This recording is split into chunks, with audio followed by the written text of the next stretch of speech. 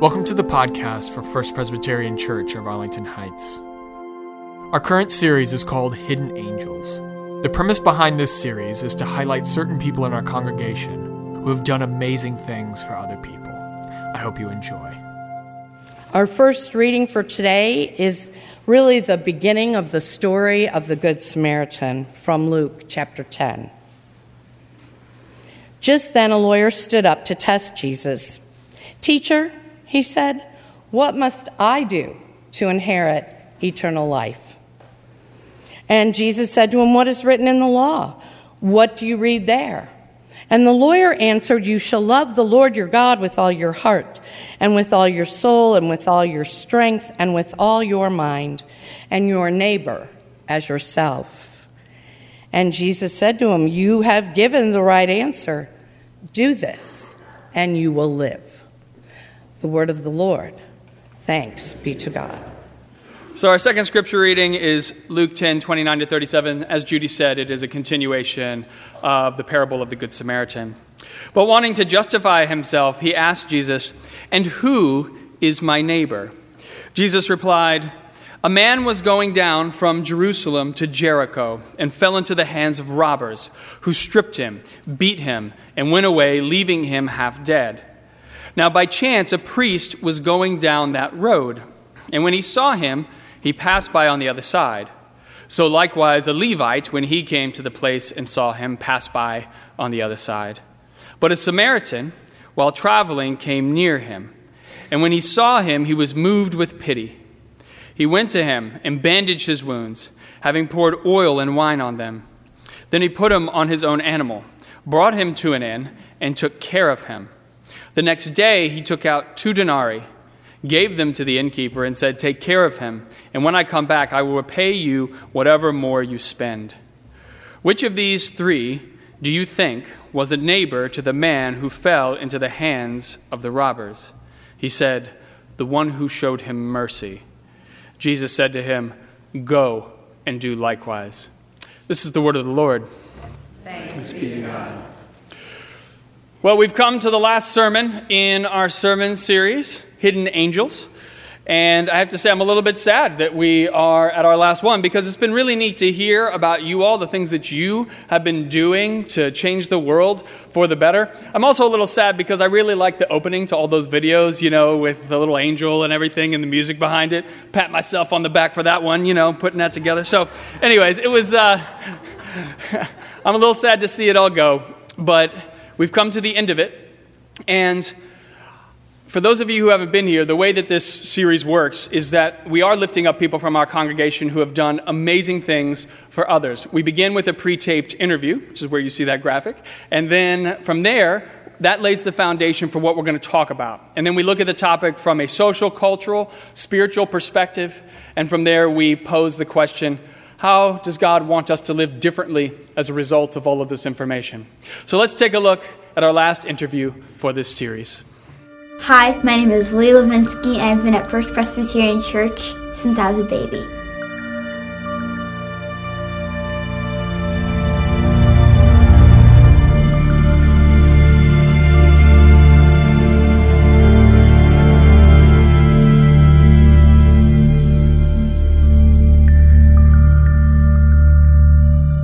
So I didn't want to get up on a Monday morning because it was supposed to be a snow day, and then it didn't really turn out to be a snow day. So I was really mad.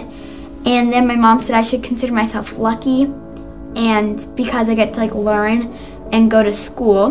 We started researching all over the world to see if there's any schools who we could help, but it didn't really.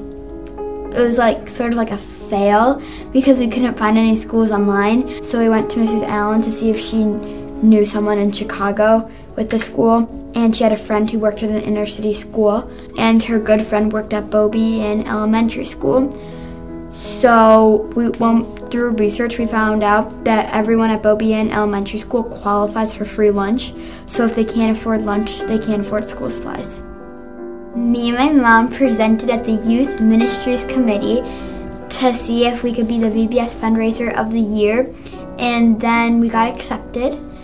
When that was all done and when VBS was ended, me and my mom went on the stage and we saw like a big pickle jar filled with coins and like bills, and it had over $400 in it. And then there's two big like treasure chests almost, and they were filled with backpacks and all the school supplies that you could like ever imagine. And then we went shopping at the store to get them supplies, and then we gave all the stuff that we got to Miss Allen, and she donated it to the kids at Beaubien. And then we got a thank you note from them, and they were really grateful and appreciative. And it's cool that even kids young, can give back.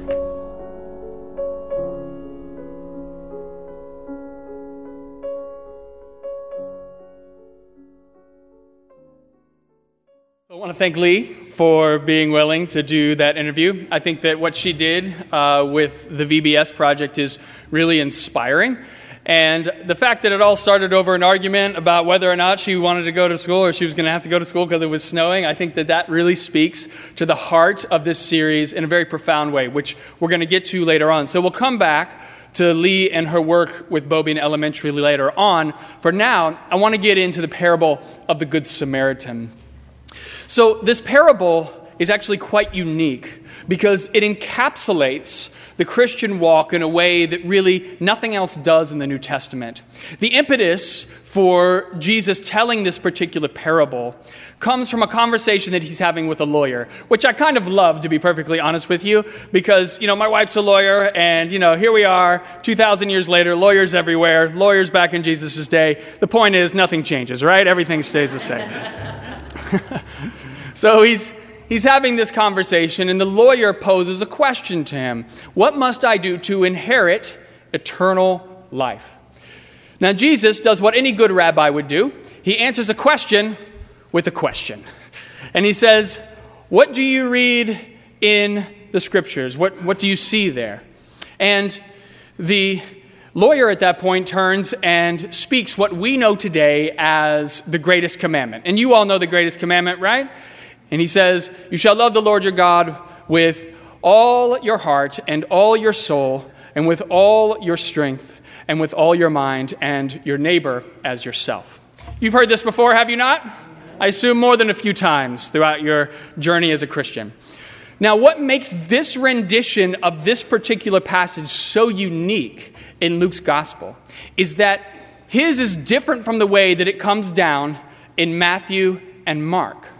Because in Matthew and Mark, Jesus is the one who speaks the greatest commandment. In Luke, it's a lawyer. Now, I want you to think about that for a second. In Luke's gospel, the most central tenet of the entire Christian faith is spoken by some random lawyer with no name. That's how it goes in Luke's gospel. Now, he does that for a very particular reason. Very particular reason. Because, as I said, all of you in here, you've heard this before at some point or another, have you not? But living it out is an entirely different issue.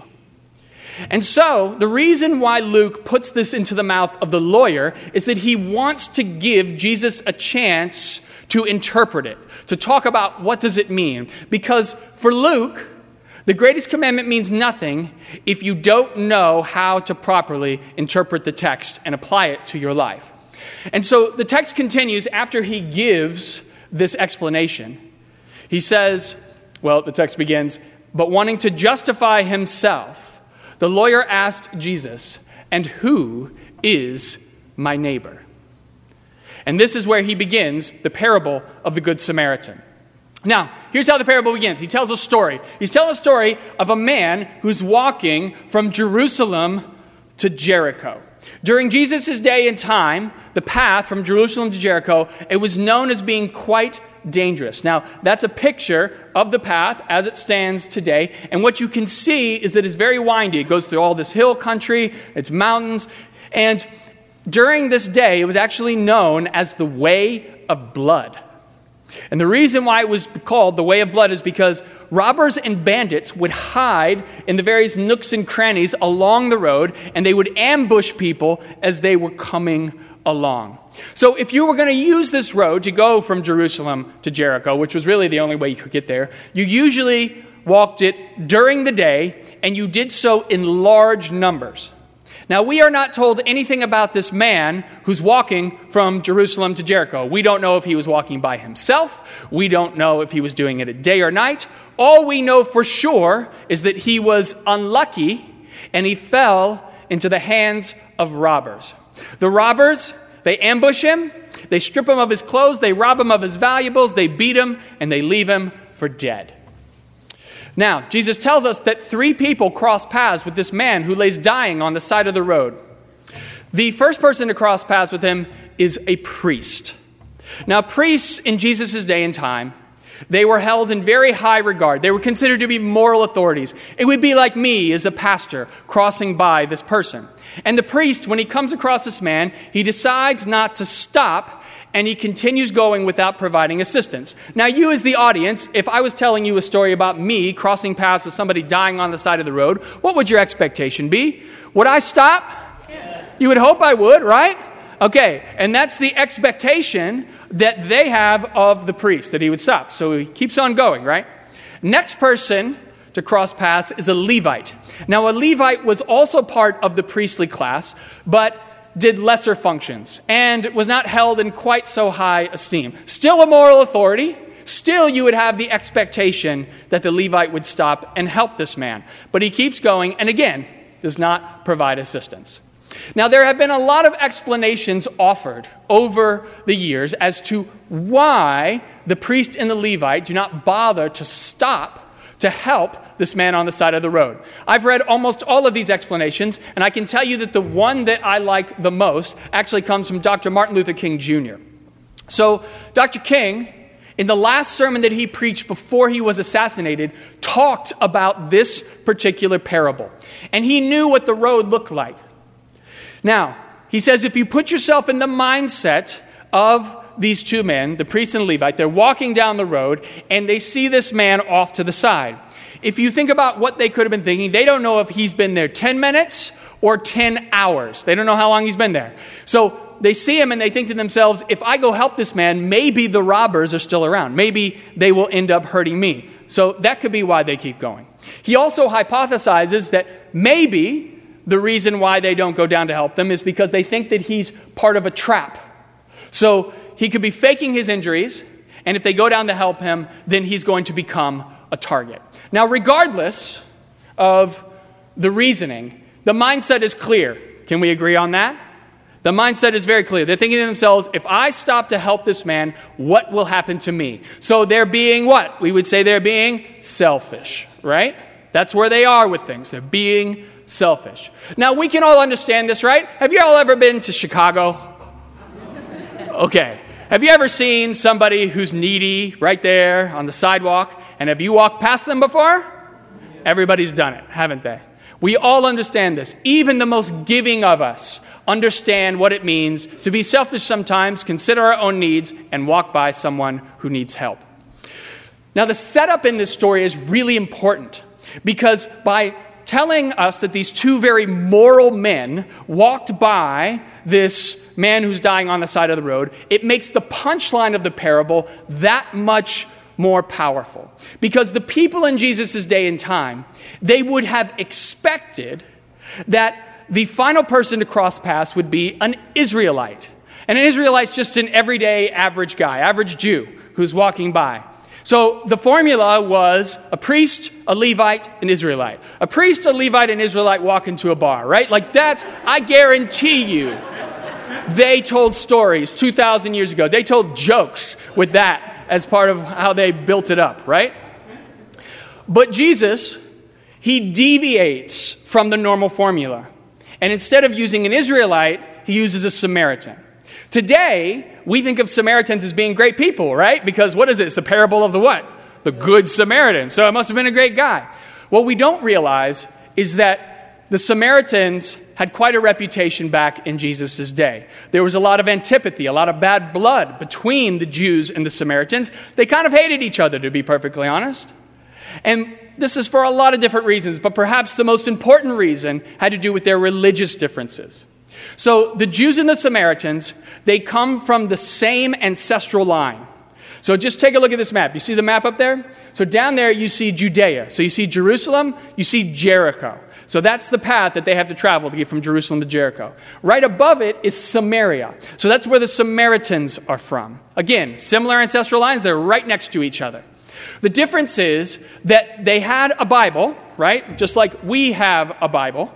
And our Bible comes from the south. The Old Testament we use comes from Judea. They have a different version. We have access to that. Some of that has survived throughout the centuries. And theirs is different. They have different ways of interpreting the stories, which means they worship different versions of the same God. So it's like they have the same God from the Old Testament, and they're worshiping just different versions of that. And the reason why it's different is because the Samaritans, they would actually marry from outside of their culture.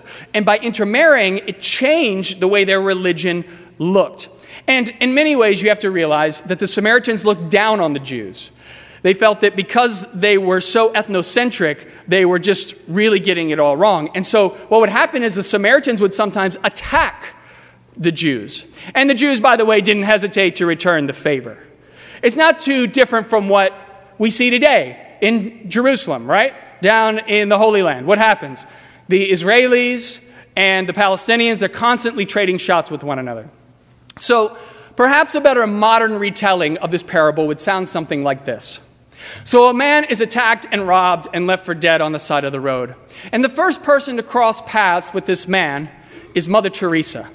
Mother Teresa comes past him, sees him, and keeps on walking and does not provide him with any assistance. The second person to cross paths with this man is Nelson Mandela. He sees him on the side of the road dying, but keeps on walking and does not provide him with any assistance.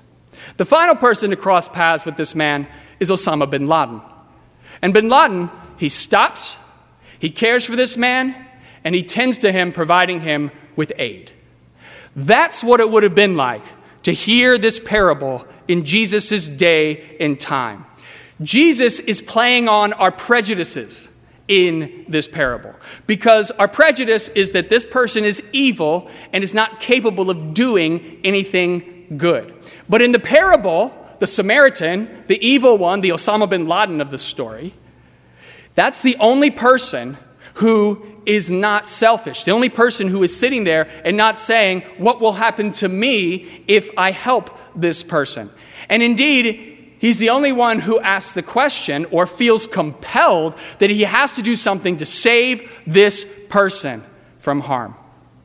So the parable goes that the Samaritan takes the man, lifts him up, puts him on his animal, takes him to an inn, and he cares for him there. And then, when the Samaritan has to leave, he goes to the innkeeper, gives him some money, and says, continue to take care of him, and whatever extra expense might be added, I will pay for that as well. Now, I think it's important for us to realize at this point in the parable that when it comes to the Samaritan and this man who he's helping, he doesn't know who this man is. He has no relationship with him. In fact, given the context of the story, more than likely, they are enemies with one another. So Jesus' answer to the question that began this entire parable, the question that prompted this entire parable, which was what? What was the question? Who is my neighbor? Is actually quite profound, because the neighbor in his story is everyone, even the people who you hate. And that's why this particular parable, the parable of the Good Samaritan, is so incredibly important, because it gets down into the detail of how Jesus expects us to live as Christians. And what this parable is telling us, what the Samaritan parable is telling us, is really difficult. So we tend to be pretty good at caring for people who we're close to. Like, how many people in here, would you care for your family if your family was in need? Would you go to bat for them? I hope so. My goodness, wow. They're like, well, I don't know. It depends on which family member. Like, tell me which one. Then I'll give you a better answer. Okay, so you'll go to bat for them, right? Most people will go to bat for their families. How about close friends? I mean, I don't know. We didn't do too well on the families. Maybe close friends isn't going to work. Maybe my example wasn't well thought through. So close friends. If you have a close friend, are you going to go to bat for them? Absolutely. Okay. Now, beyond that circle, once you get in to people who are your acquaintances, strangers, even your enemies, right? Your willingness to go out of your way to help them decreases significantly. Significantly. There is something natural inside of us. We have this natural inclination really to only help the people and go out of our way for the people who are close to us. We have evolved to help those who are our own. If you are not part of my clan, then I am not going to go out of my way. You have to earn the right to receive my care. Is that the way we generally feel? Is that the way? Wow, you guys, you must be real tired today. Is that the way you generally feel about it? I mean, unless you guys are really going out of your way to help your enemies, probably that's how you feel, right? So what Jesus is telling us is that you have to step outside of your comfort zone. He's saying what you need to do is you need to be there and care for people you don't even know. He's asking us to let go of our fears, and most importantly, to be selfless. And the reason why he asks this of us is because this is how he lived his life. One of our greatest goals as Christians is that we try to emulate the life that Jesus lived while he was here on earth. And if you've ever taken the time to read about Jesus' life, if you've ever taken the time to see his teachings, you know the bar is pretty high, right? It's pretty high. And the fact is, we're not very good at living up to Jesus' expectations.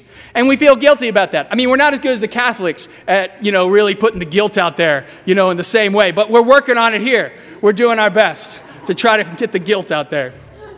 But the fact is, even though we don't hit the bar all the time, we do hit the bar, don't we? I mean, there are some times where I'm really surprised how God helps us to get to the point of even exceeding our most lofty expectations. But the reason why a lot of people end up just saying, it's not worth my time, is because it's hard for us to consistently hit that bar. But just because we struggle to get there doesn't mean we shouldn't try. And this is why I love Lee's story so much. You see, Lee, in many ways, is the perfect example of the Good Samaritan. Let me tell you what I mean by that. So first of all, Lee's a kid. And as adults, do we not have prejudices towards kids? Of course we do. As adults, we sit there and say, well, kids can only do so much, really, for the world. They can't really do that much. They're not going to change the world really all that much for the better. And so when we hear this story of Lee arguing with her mom about not wanting to go to school on a snow day, what do we think to ourselves? We think, she's complaining. She's doing what all kids do. They're ungrateful. And we expect she would just go about her life, right? But that's not what happens. Lee does something that is very unexpected in this instance. When she discovers that not all children are like her, that there are many kids around the world who don't get to go to school and don't get an education, when she discovers that there are whole schools full of children not 30 miles away from where she lives who have no access to even basic school supplies, she doesn't just keep going. She sees the guy dying on the side of the road, Beaubien Elementary, and she says, I've got to do something about this. I'm going to raise money. I'm going to buy school supplies. I'm going to make a difference. When I started this sermon series 11 weeks ago, I told you that my goal was for you to hear about all these different things that people are doing and that you might be inspired by one of them, just one of them, to invest and change your life and be part of that endeavor. So whether it be working with asylum seekers and tutoring them, whether it be working with the foster children like we talked about last week, maybe it's working with people who are struggling with addiction. Maybe it's working with people who have cancer, like we talked about a couple weeks ago. Maybe it's just doing what Lee does, going out and buying school supplies for kids who need them. My hope was that you would see one of these things and that you would invest and you would go that extra mile to be like Jesus. Because I'm going to tell you the honest truth, guys. The honest truth is that most people don't want to be bothered. Most people don't want to step outside of their comfort zone. They want to coast. They want to do the things that feel good to them, and they want to avoid the difficult, challenging aspects of life. And in truth, that's what connects all of the people we've been talking about over the last 11 weeks. Yes, they are doing the things that Jesus asked them to do, but they are also willing to step outside of their comfort zone in major ways. Major ways. They see a need. They are willing to go fill that need regardless of the inconvenience that it might bring to their lives. And this is what I want you to take away from this sermon series. This one thing. Being a Christian is inconvenient. I want to say that again. That's really important. Being a Christian is inconvenient. Being a Christian does not make your life easier. In fact, it makes it much more difficult because unlike everyone else in the world, when you see a need, you don't get a pass. You can't just keep on walking like everybody else. When you see a need, you have to stop, you have to tend to that need, and you have to do whatever you can to change it, regardless of the inconvenience that it might bring to your life. And this is why the parable of the Good Samaritan is so incredibly important for us, because it lets us know in no uncertain terms the responsibility that Jesus has laid on our shoulders. And I'm going to be honest with you, it's huge. It's not easy to do. But on the other side of that inconvenience, on the other side of going out of your way to help somebody, is something extraordinarily beautiful, something remarkable. And I'm talking about change. When you are willing to inconvenience yourself and serve a need, you don't just change somebody's life for a moment. You can change their life for years, decades, and in some instances, entire lifetimes. Because you were willing to be inconvenienced. Because you were willing to step outside of your comfort zone. Because you saw a need and felt that it had to be addressed. You changed the world for the better. Yes, that one minor change is just a drop in the ocean of need in our world. But if every single person who called themselves a Christian was willing to be inconvenienced, then that drop would become a storm. And that storm has the ability to change the tide of our world forever. My friends, there is nothing convenient about being a Christian, but that's what you signed up for the moment you became a follower of Jesus. So let us leave here today knowing that we have a renewed sense in our hearts that it is not business as usual, that we will not go about our lives as we always have, that we will not take the easy path and avoid the harsh realities staring us in the face. Instead, when we see a need, we will stop and we will do everything in our power to try to change that situation for the better. We will lift up our brothers and sisters, and we will bring them hope. We will carry them on our backs. We will bind up their wounds. We will care for them and make them better. And then we will do it all over again for the next person who we come across, because that is what we are called to do. We are Christians, and we heal the world. Amen. Thanks for listening. And if you want to learn more about First Presbyterian Church of Arlington Heights, please visit www.firstpresah.org for more information on service times, directions, and to learn more about the First Pres family of faith.